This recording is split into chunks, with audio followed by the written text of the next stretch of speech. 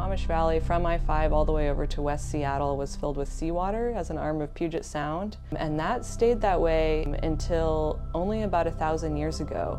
And the reason that we have dry land there is because of eruptions from Mount Rainier. And so these eruptions were happening between 5,000 years ago and about 1,000 years ago. So you can imagine 4,000 years of Mount Rainier erupting, the landscape changing 20 feet a year, moving the place where the delta is located for 4,000 years. This is a period of really dramatic change, and it filled in the entire valley, and that's why we have a nice flat bottom of the valley today.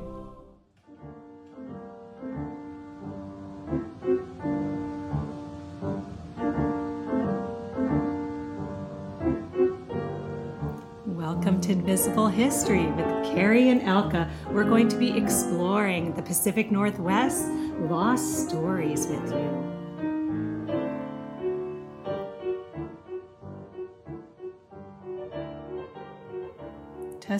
Testing. We're back, and one of us has a rather husky voice, so we'll see how it goes today. I know, like here we are again at the beautiful Works Progress Studios.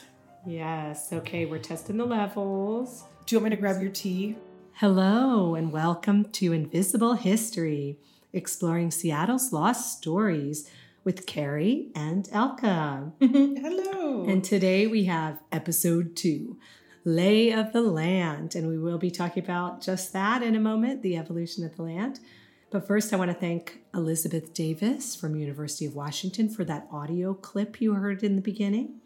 She just recently received her PhD in geology for studying nearshore records of natural hazards of the past millennium, including landslides and earthquakes and liquefaction records of the Duwamish Delta.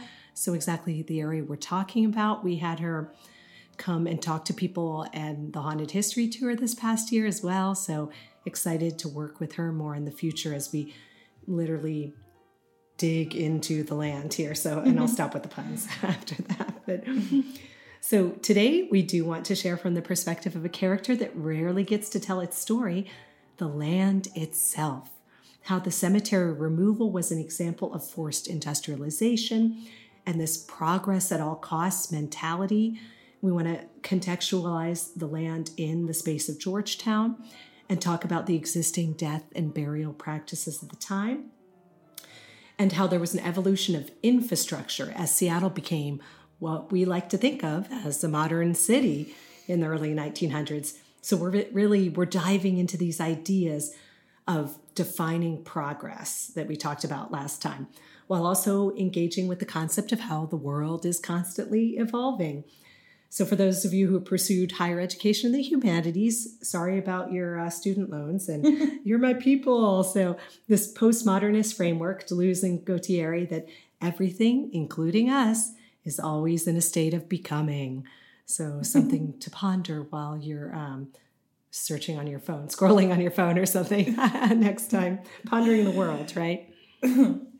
And before we begin, I just wanted to take a few minutes to talk about the music for our podcast. So as we were planning the show, we were looking for some music from around 1912, as that was the last year the cemetery was open, and just thinking about what a funeral would have sounded like at that time. And so I searched on YouTube, which brought up a piece titled Coleridge Taylor Samuel Funeral March, Opus 79, number 3 from Othello, incidental music. The music was perfect, and we immediately found this very intriguing because at first I thought, is this Samuel Taylor Coleridge who wrote Rime of the Ancient Mariner and Kubla Khan? Was he somehow also a composer that I didn't know about? It just didn't make any sense. So finally, I turned to our old friend, Uncle Wikipedia, to learn that there was actually a composer in England named Samuel Coleridge Taylor, born in 1875, whose father was a doctor from Sierra Leone. His mother was a Victorian lady and encouraged her son to explore music. And she actually named him after Samuel Taylor Coleridge. And he grew up to be famous in his time, but until recently, somewhat forgotten composer of mixed race. And he traveled to America in the early 1900s and really found kindred spirits there in W.E.B. Du Bois and Booker T. Washington and other musicians who identified with his music. And to this day, there's a Samuel Coleridge Taylor Choral Society in America. So cool. And yes. I love that we're like this idea of invisible histories, right? Yeah. And in a way, he fits in perfectly with that. And this rediscovery of what he was doing in his music. And it sounds like he had a really interesting, experience for his time too. Yeah. And for me, like this idea that the 3,260 people in the cemetery never had a funeral or any kind of memorial or remembrance.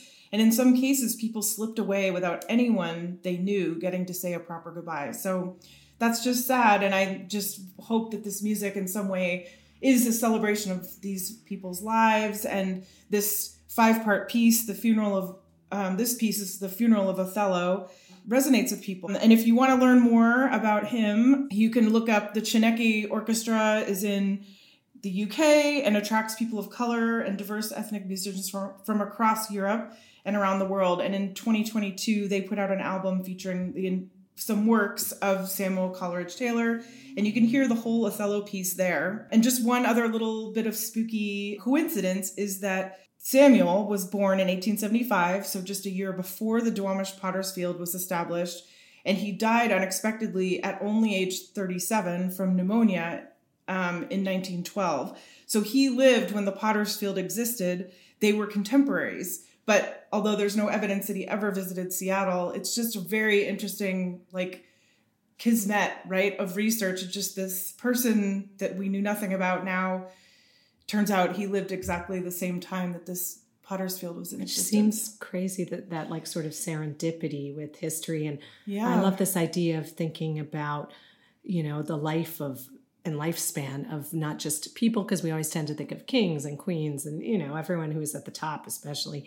But this idea that, like this kid's book that I got out recently, Celebritrees, and it talks about famous trees that had lived for a long time and had this sort of special place in history for a variety of reasons. And I think nature, expanding our understanding to history and thinking about how nature fits into it is really interesting and key too. So, and just a reminder to everyone that you can always visit our Instagram to see all the riveting visual imagery associated with this episode and more. And while you're surfing the web, which does anyone even call it that? No, I know, right? No one says that anymore. Where did that even come from? We'll have to investigate that later. Be sure to visit our podcast landing page for show notes, which is www.fogers.org/POTTERSFIELD.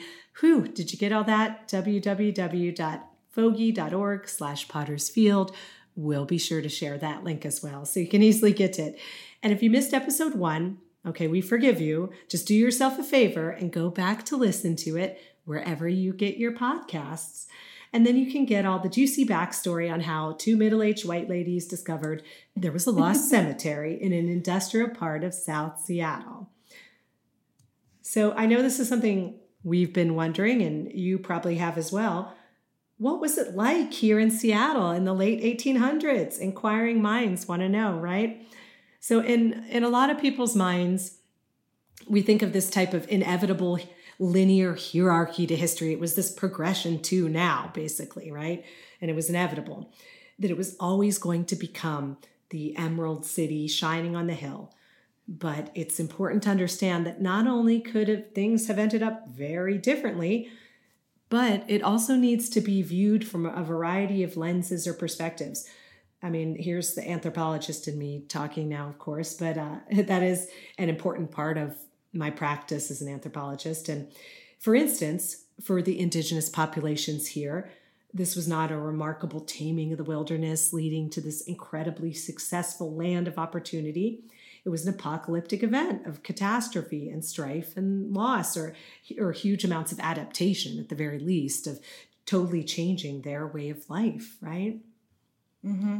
And even for people who were here, settlers who were here, the new people, you could see that Seattle was probably this lawless kind of Wild West type frontier town with sawdust on the ground and loose morals in the streets. And, you'd pretty much be right. That's what the early days of Seattle was like. It's an oversimplification, but in many ways it fits the bill for a Wild West town even through 1899, with dirt streets and not far from a gold rush town with brothels, vigilante justice, and gunslingers on every corner. And without getting too far into it, because we certainly could cover a whole episode on this theme, the Klondike Gold Rush played an enormous role in Seattle's development and the shape of its destiny.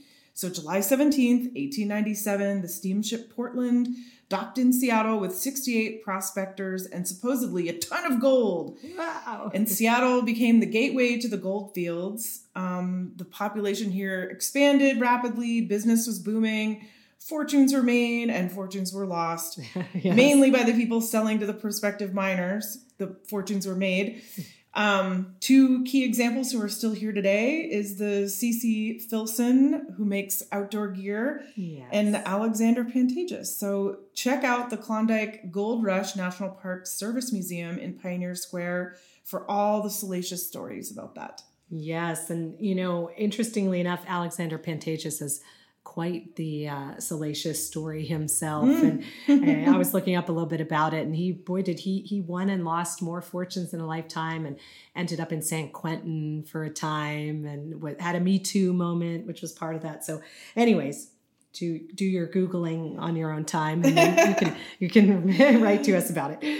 So one of the things when we're looking at this evolution of the land and nature as a character in history, right, is we think about the environmental movement, which a lot of people associate with like the hippies in 1960s, 70s, and really coming around. And that's really the time that it did become organized and widespread, right, in many ways. But we wondered, was there an environmental movement in the early 1900s? And I mean, it's sort of a question that we're floating out there, but we have a couple interesting thoughts and ideas about it. One thing that maybe isn't always about the environment, but they did have newspapers like the Seattle Star, which we're talking about and sharing some quotes, some at various points. And we'll share copies of some of these articles, courtesy of the Seattle Public Library, in our show notes and stuff like that too. But they were definitely doing investigative journalism and really trying to move the needle on like social impact and change. And sometimes it would be linked to these environmental causes. Like we were talking about the air in Georgetown being really awful and covering like the housewives. So that type of stuff. The other thing that maybe you might have seen going around, which we found really fascinating, was this newspaper article from 1912 talking about the harm of coal consumption. And just think about that for a moment. 1912. It's over 100 years ago, and it's talking about the dangers of coal consumption and effects on the atmosphere. And both Snopes and USA Today verified and fact-check it, and it is authentic.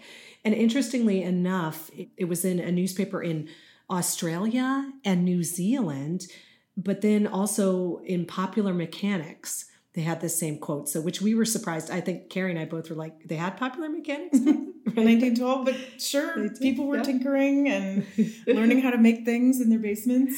So we'll make sure to share these links as well. The March 1912 report in Popular Mechanics, they had this title about the remarkable weather of 1911. And I did just want to share, it's a really, really short piece, I promise, because I think it just really hits you, right here. You're just like, wow. Coal consumption affecting the climate, which pretty much says it all. The furnaces of the world are now burning about 2 million tons of coal a year, which is probably way, way less than what was happening now, right? When this is burned, uniting with oxygen, it adds about 7 million tons of carbon dioxide to the atmosphere yearly.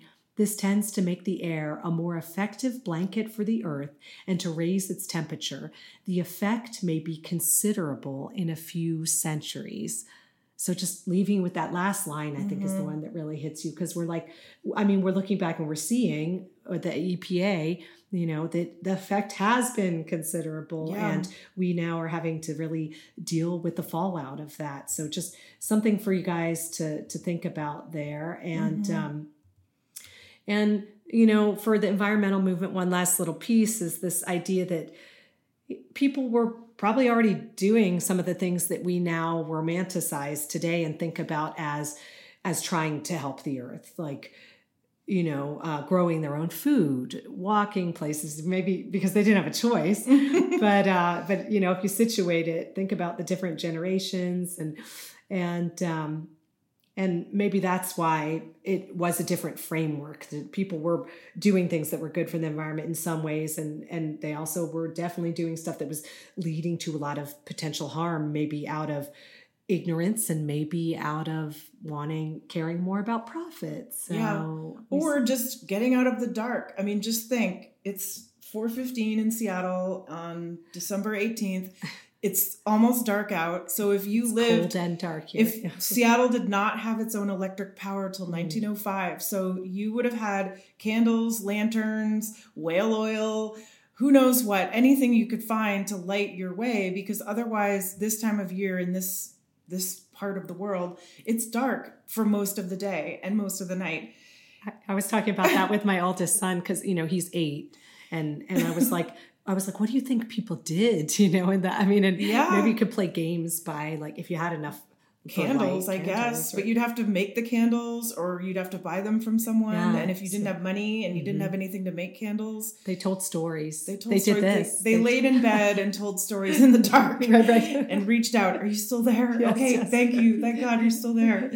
Probably not to, So I think part of it, just for me, realizing that that's what the world was like. Most of the world, it lived like that and did not have electric power and didn't have any way to heat themselves or make food or anything. And so just there was this, in a way, kind of desperate need to, like, be more modern or at least have basic needs being covered. And I think it ties with this story to the Duwamish River, this river that wound back and forth across the valley, mud flats seasonally. The river was not navigable because either the tide was out or there wasn't enough water, or other times of the year, complete flood. There was no solid land. You couldn't build anything because it would be flooded out.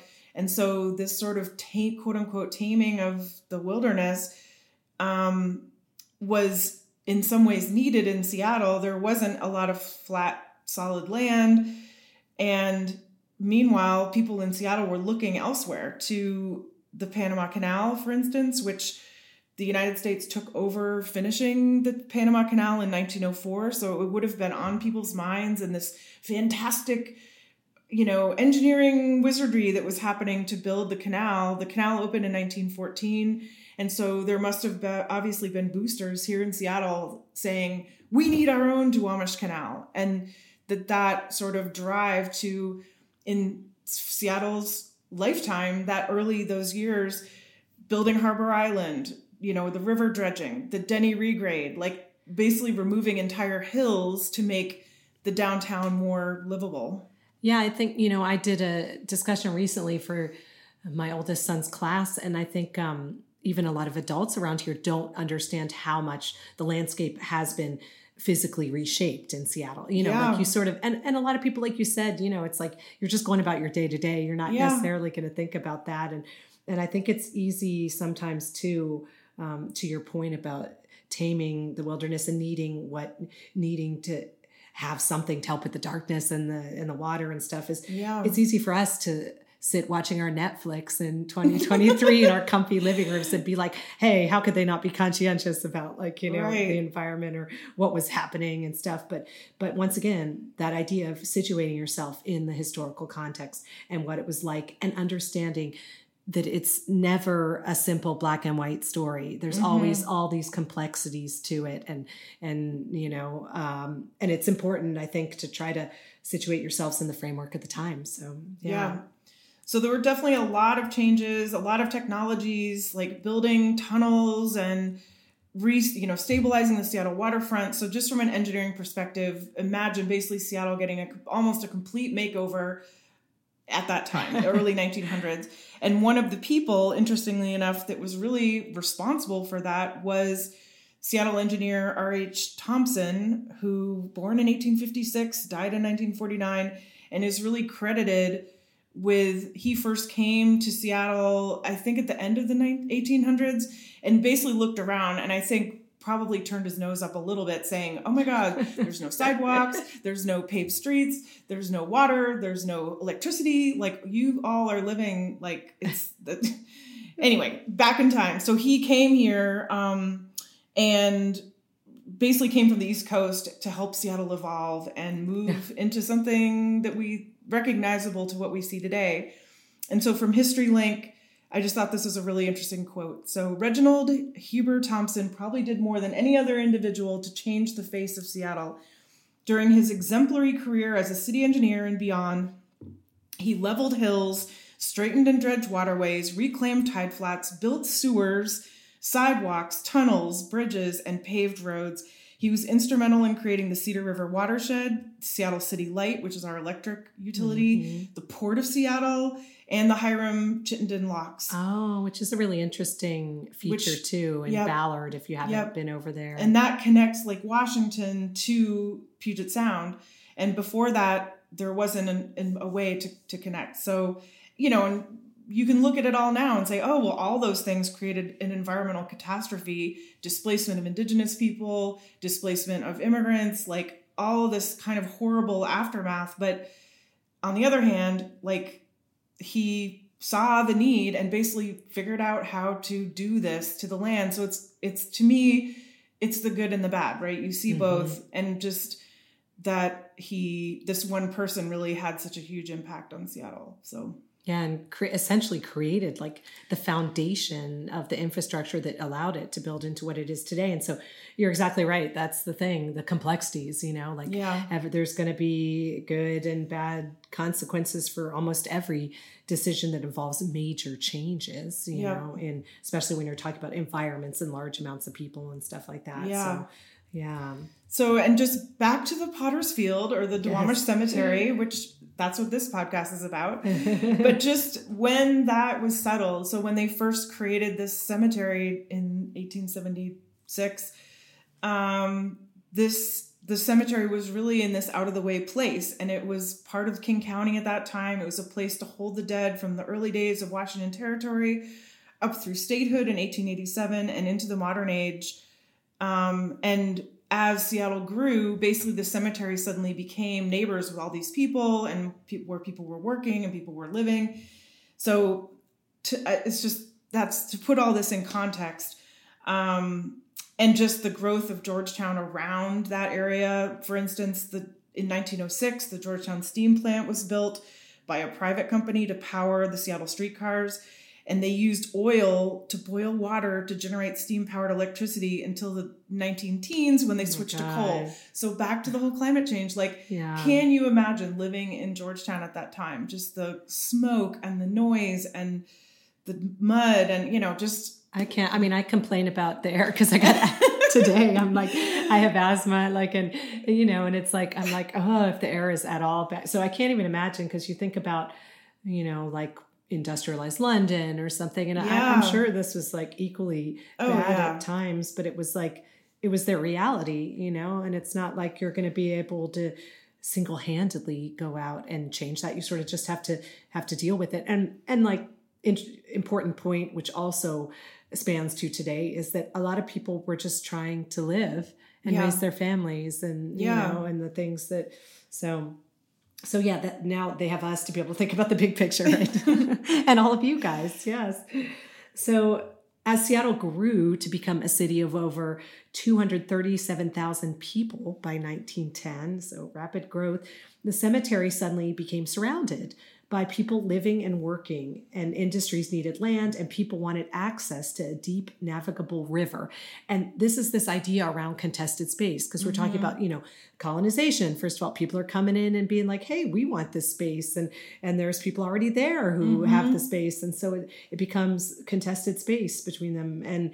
And then as more and more people came in, people wanted it for different reasons or wanted to use it in different ways. And so how do you decide, and who gets to decide? And it's not always fair or right or equitable, I should say. But a decision is made usually, and then we move along with that and see what happens, and there are usually always consequences.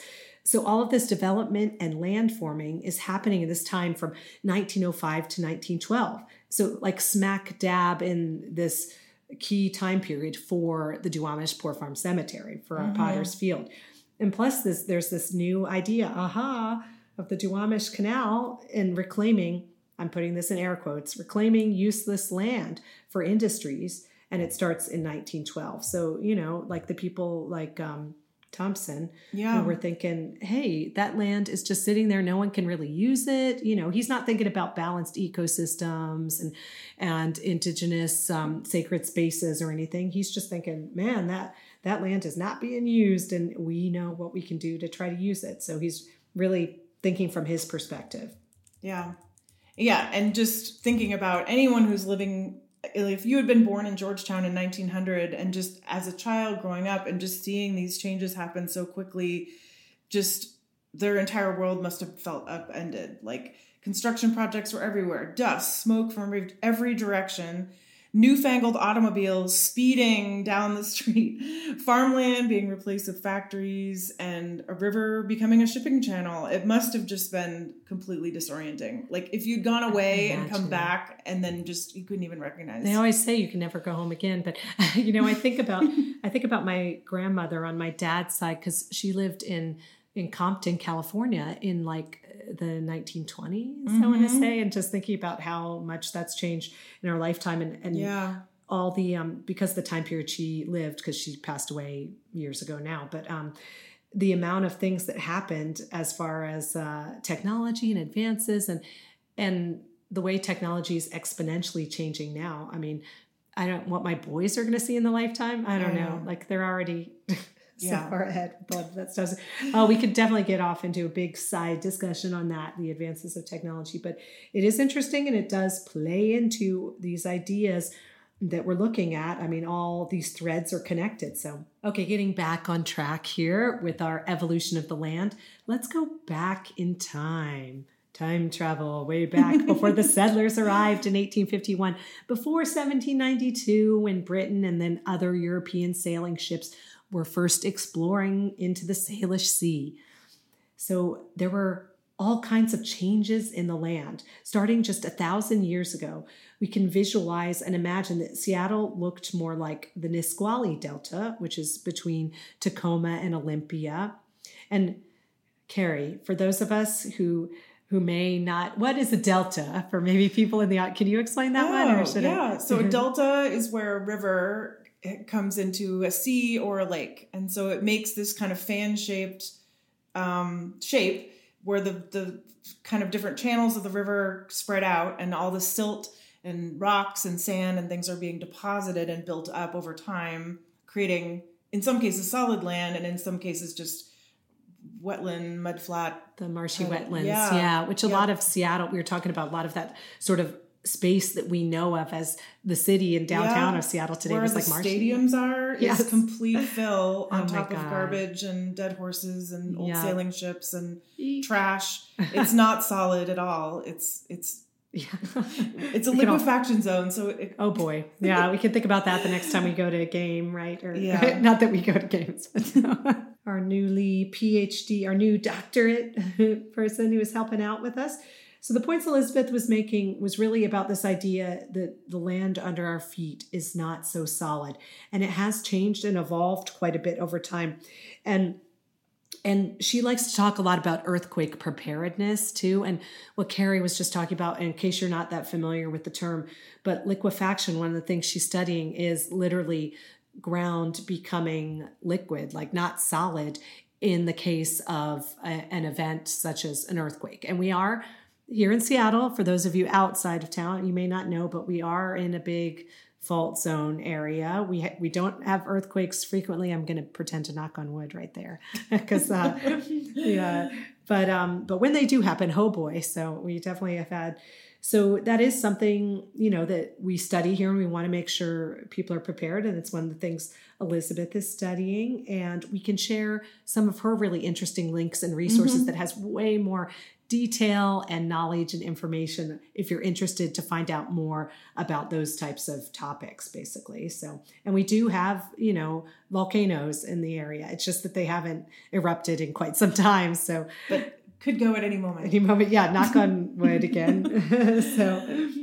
So prior to European and Euro-American settlement and land claims in Seattle in 1851, there were these 5,300 acres of tidal mudflats and wetlands. And this is what we call now the Duwamish Valley. And the Duwamish were the first, they were one of the Coast Salish tribes that lived directly in this area, but they were the people of the inside, basically. I know that sounds crazy because we're on water here, right? But we're not on the coast. So they were named the people of the inside because of their location, essentially.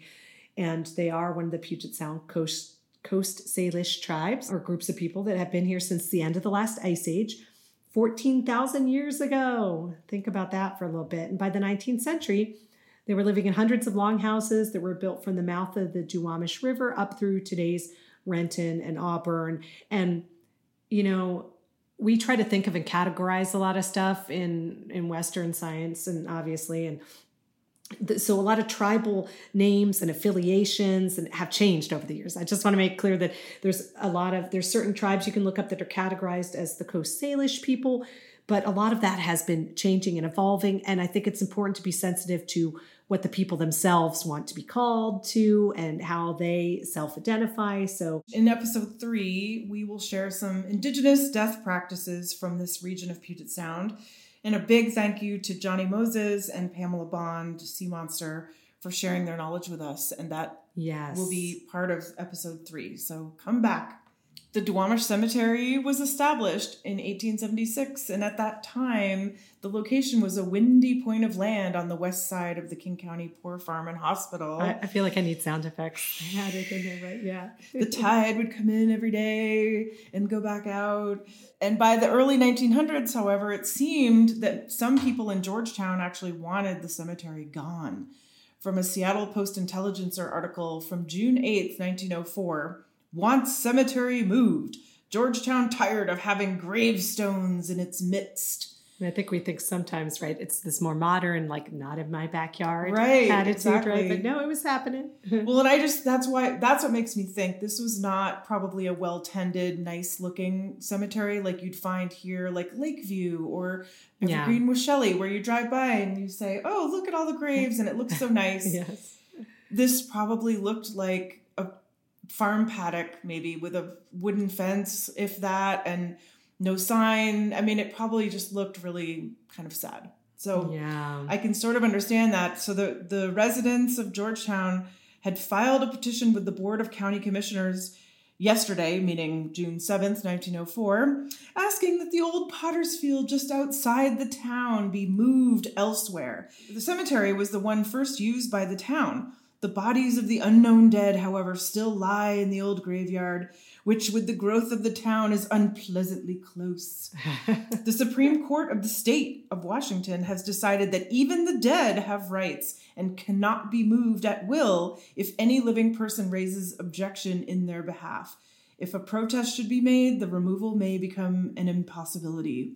That's so fascinating because it's interesting to think about the rights of, you know, how do you define personhood, right? Mm-hmm. That's been a big topic in our era, and thinking about the dead having rights.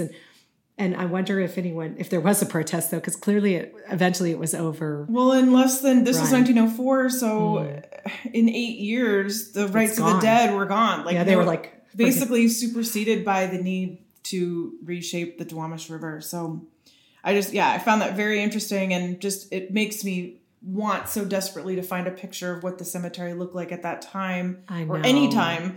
Yeah. Just to kind of verify what's in my imagination right now of what it looked like. No, it's true. And we're going to be going on an archive hunt here in the new year, hopefully, or at least Museum of History and Industry has some potential pieces to look at, right? Yeah. And I mean, Washington Historical Society, their Ashel Curtis collection, they're digitizing his entire photographic collection. Mm-hmm. So again, we've just put it out there on our vision board that he did take a picture of the cemetery, but it was such a taboo subject that no one wanted the picture for the newspaper or for anything else.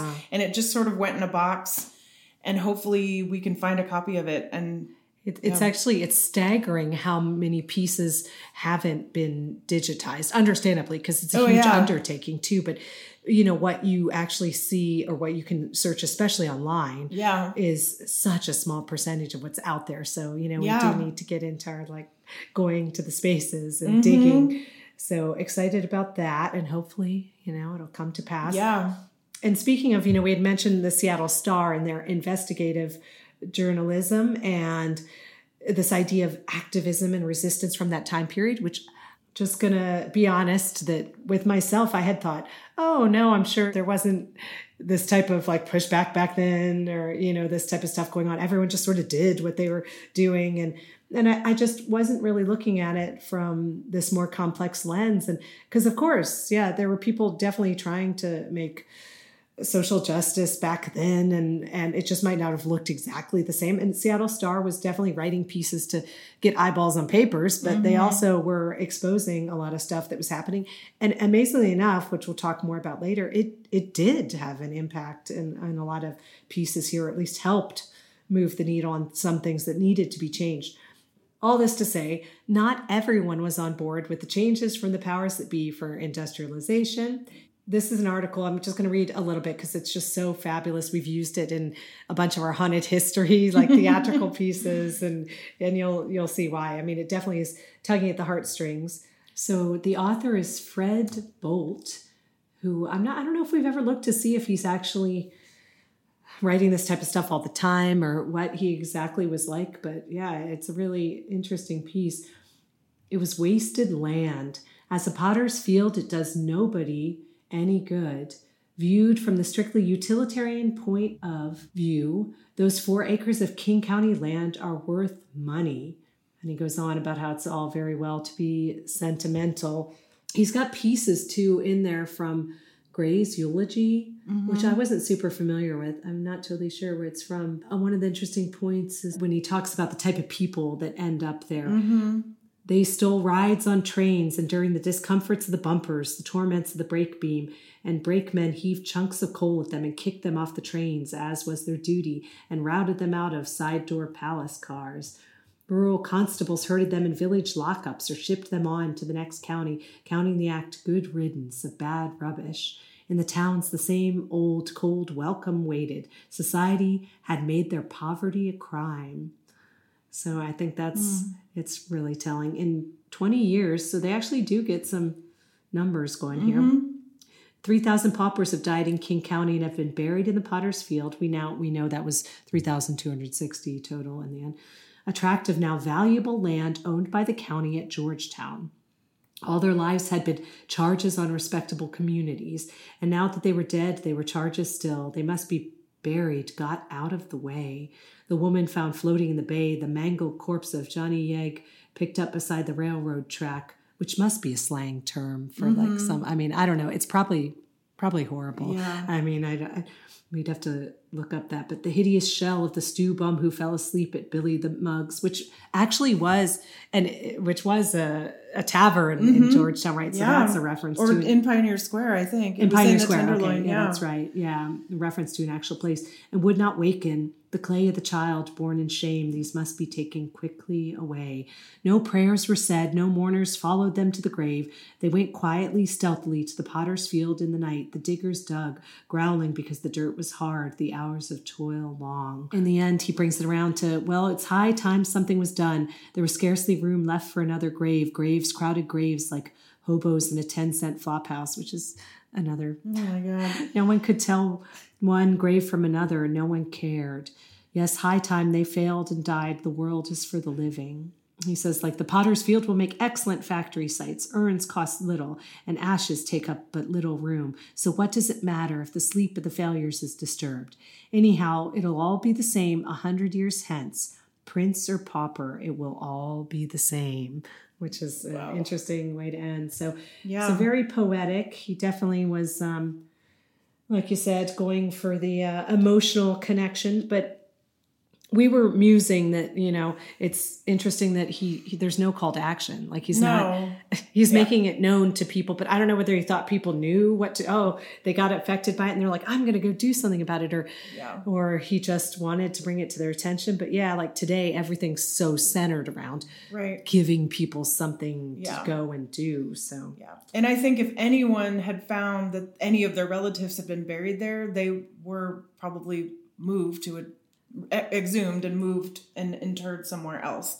So I think what was left there by 1912 were really just all the people that had no one to care for them or able to do anything for them in their death and beyond. So we'll get more into that in episode 3, diving deep into who was buried there. Oh, yes, that's going to be exciting. And a lot of their stories, which is one of the big goals that we had with the project, was to not only make visible this evolution of the land, but really these stories that were pushed to the margins and effectively erased. Like, who were they? How did they end up there? So this next part will work great if you're looking at our Instagram or our YouTube page, because you'll be able to see some of the images that we've put together, some of the maps. But just to share again, sort of the quick evolution of this land. So the 1907 map from King County Roads clearly shows the original location of the Potter's Field along the river near the Poor Farm buildings.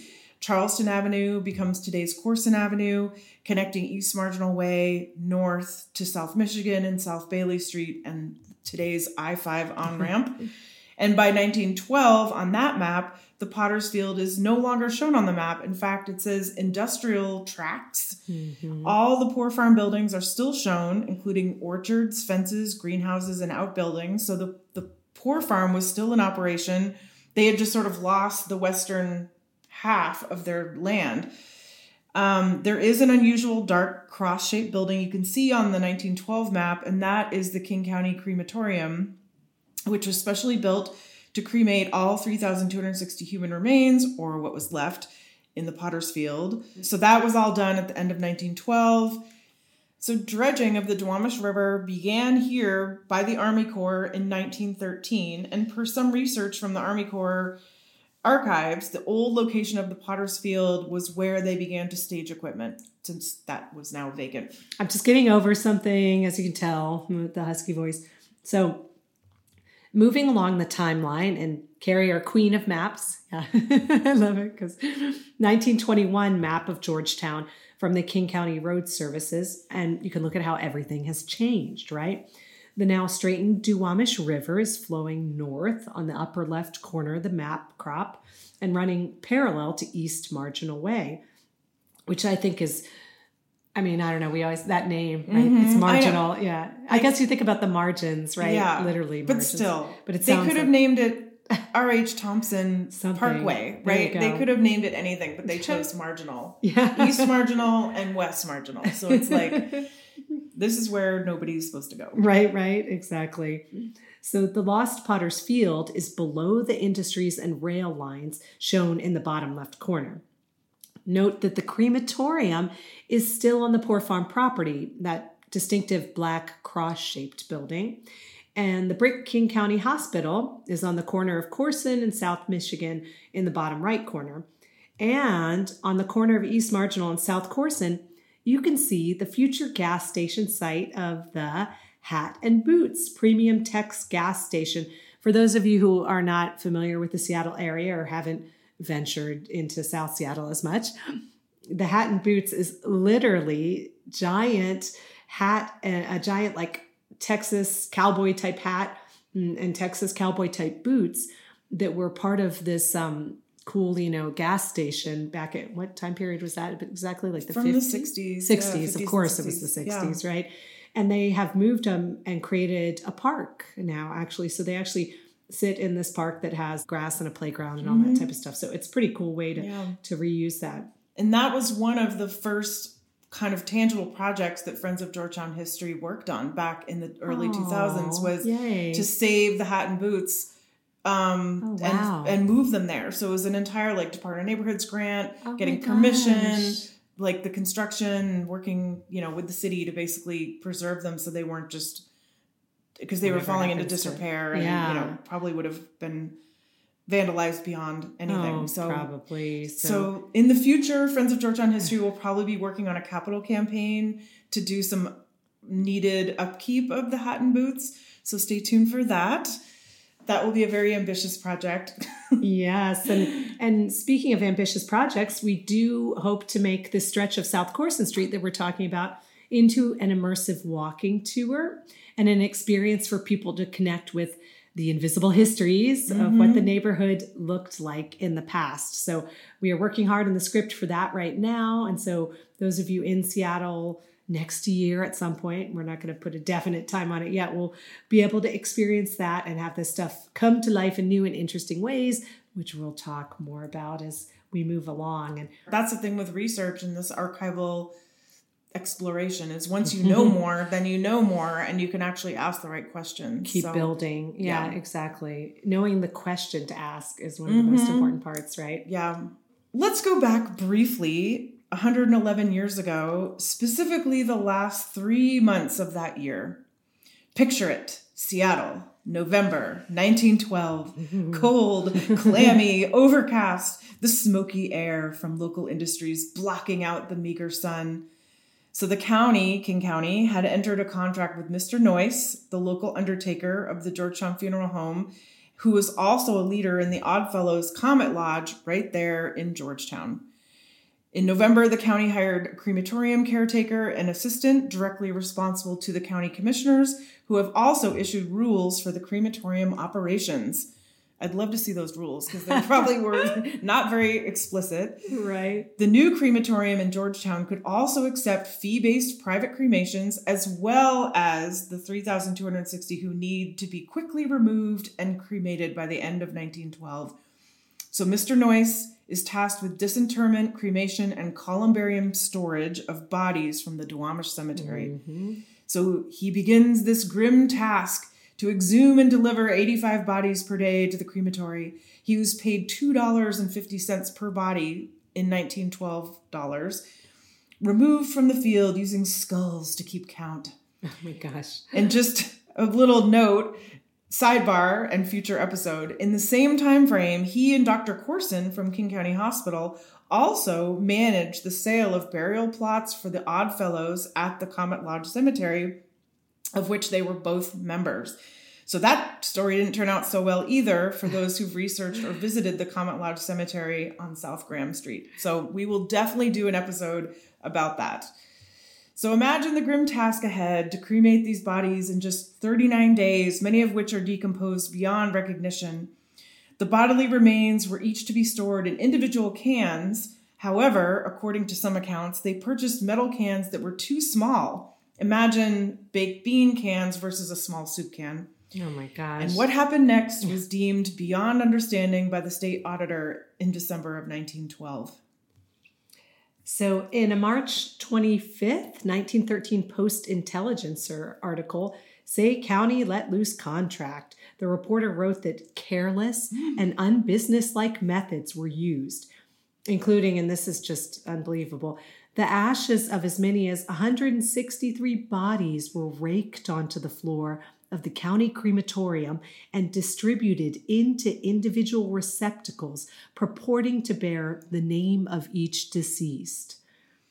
And Mr. Noyce claimed he was only hired to deliver every headboard to the crematory, and if these were destroyed, it was done after they left my possession. Oh my gosh. It's just so, I just can't imagine, if you were one of the relatives, Oh my God. Although obviously a lot of these were the people that, no relatives had come forward, but they But were. what if you were that was your job? You were coming to work every day, and it was God. just this incredible mess. And you're like, are you sure we're supposed to be doing it this way? Like, is it's anyone fine. keeping records? I know, right? I mean, they did record every body in a handwritten register. Yeah. So maybe that was a fiction itself but I don't know. It just seems really like interesting to think about that. The intentions were much higher than the implementation. The way it was executed, which I mean, we definitely see evidence of a lot of stuff like that in the government over the years, right? Yeah. I mean, so. So the state examiners in their March 1913 scathing report recommend that the 3,260 receptacles containing mixed ashes of many bodies be discarded. that the ashes be placed in one receptacle, and that the fiction of a name on a can be removed from the columbarium shelves. So this is likely where the neighborhood lore around disposal of ashes into the Duwamish River originated. And as of this writing, there is no evidence to explain what happened to the cremated remains of the 3,260 people in 1912. Yeah. In an email from 2010 from King County Archive staff Rebecca Pixler to archaeologist Eric Anderson, quote unquote, on January 29th, 1920, the King County Commissioners passed resolution number 567, whereas the quarters at the county crematory provided for storage of ashes is filled to capacity, and whereas it is impossible at the time to provide additional storage space, now therefore it be resolved that all ashes, either known or unknown, which have been stored in urns for 6 years or more, be and the same, are hereby taken from the vault and interred.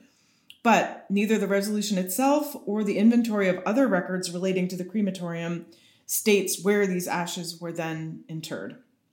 And so the mystery of the ashes goes beyond the original 3,260 and includes people cremated 1913 to 1920 whose cremains were left at the crematorium storage columbarium and were perhaps not interred anywhere else either. Gosh. And there's later evidence starting in 1925 that the ashes of known people were given to families and recorded in a disposition of ashes document, but there is no evidence of what happened to known people who couldn't afford to be buried anywhere else or unidentified remains. So, and the crematorium itself was dismantled in 1941 by the National Youth Administration as a training project with equipment and materials salvaged and stored by King County.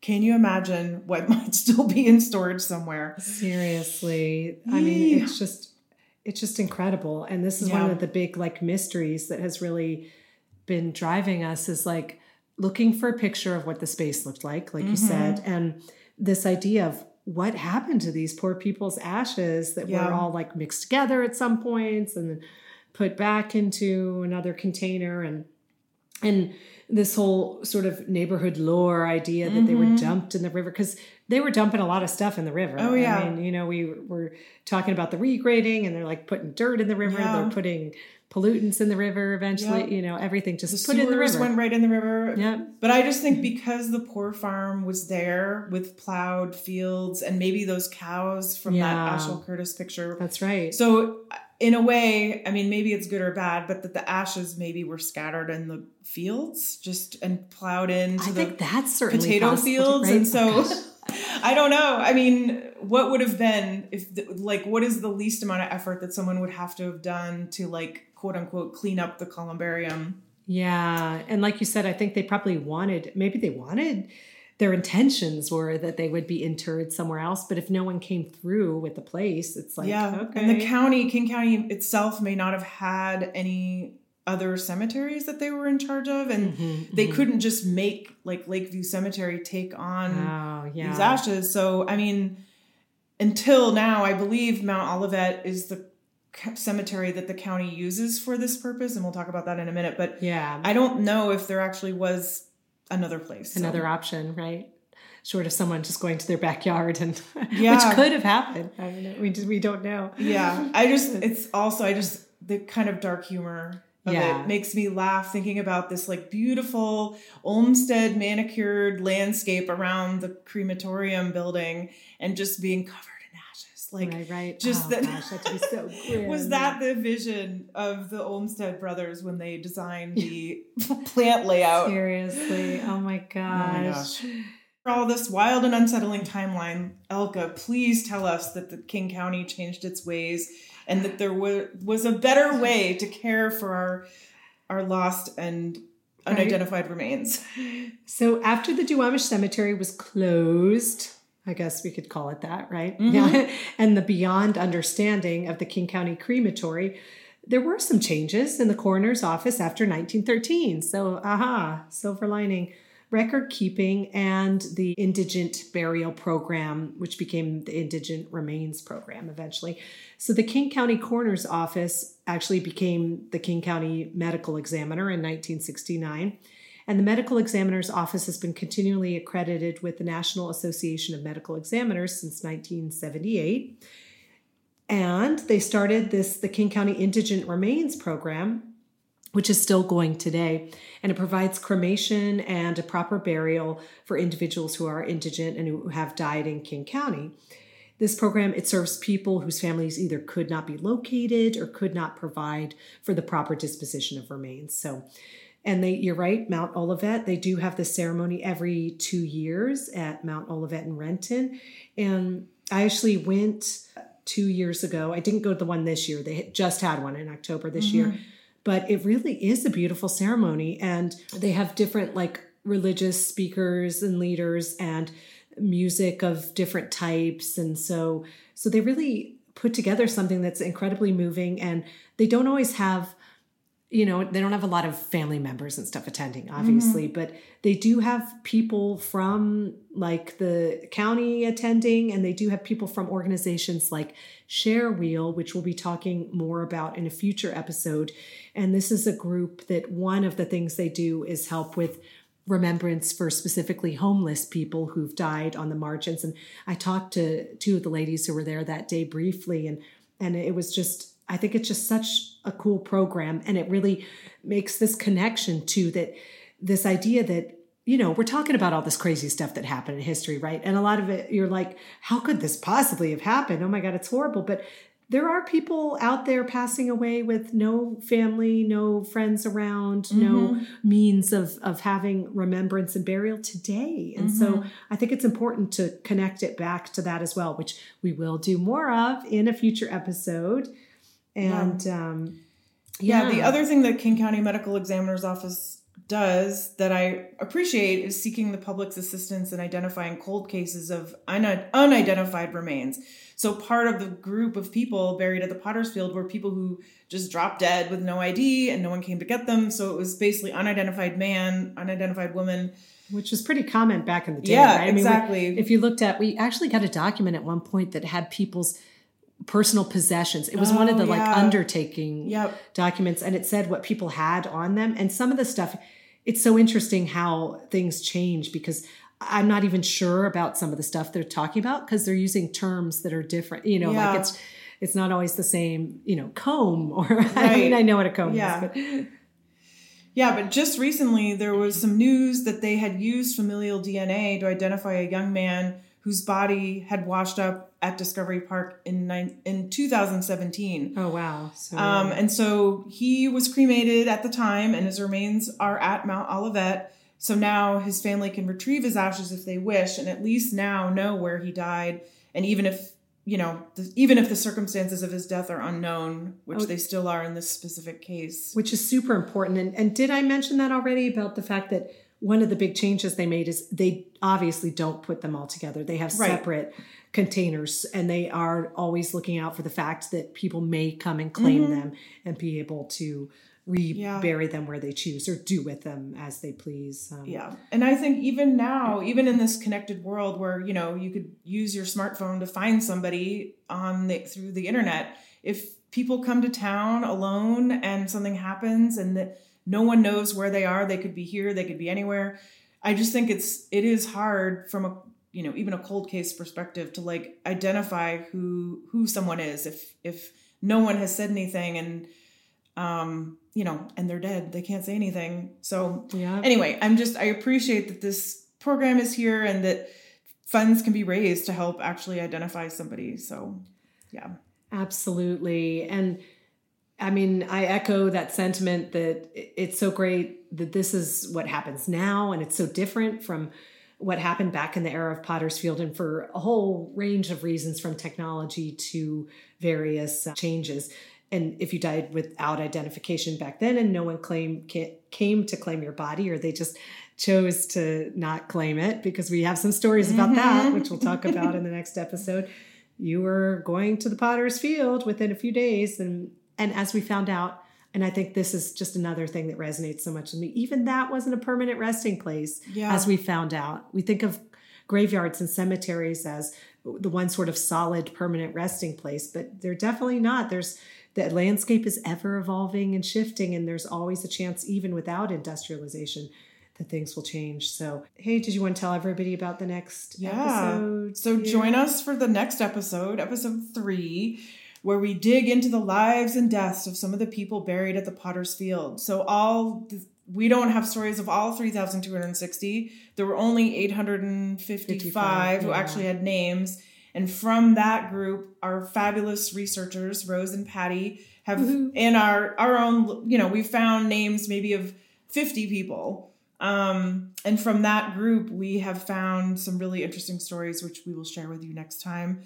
But you don't want to miss it. But these people were never celebrated or memorialized, and they weren't even buried with their family, and their names were soon forgotten. So we hope to share those stories, including Ingo Singh, one of the first people of the Sikh faith in the Seattle area, who died in 1907. Mary Lake and her husband and lover, who died in the Melrose Place of Seattle, the Fredonia House, in 1906. That's what I like to call it, right? And other notable burials in the Potter's Field. 3 men who were lynched by a mob of angry citizens in January of 1883 at today's Occidental Park. And we find out about some very interesting souvenirs of that incident. And Thomas Hamilton Blank, the Jesse James of the Pacific Northwest, who was buried at the Potter's Field in 1895. Yes, and please subscribe and keep listening wherever you get your podcasts.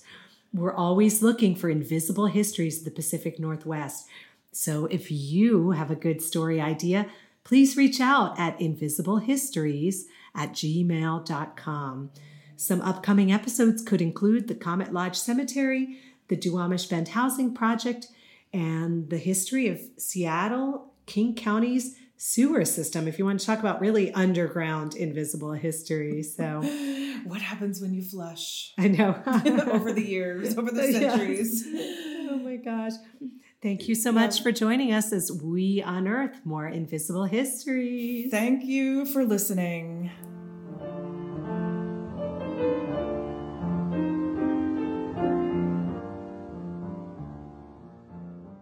You've been listening to Invisible Histories, Pacific Northwest with Elka Hadala and Carrie Simpson, exploring the lost stories of the Pacific Northwest.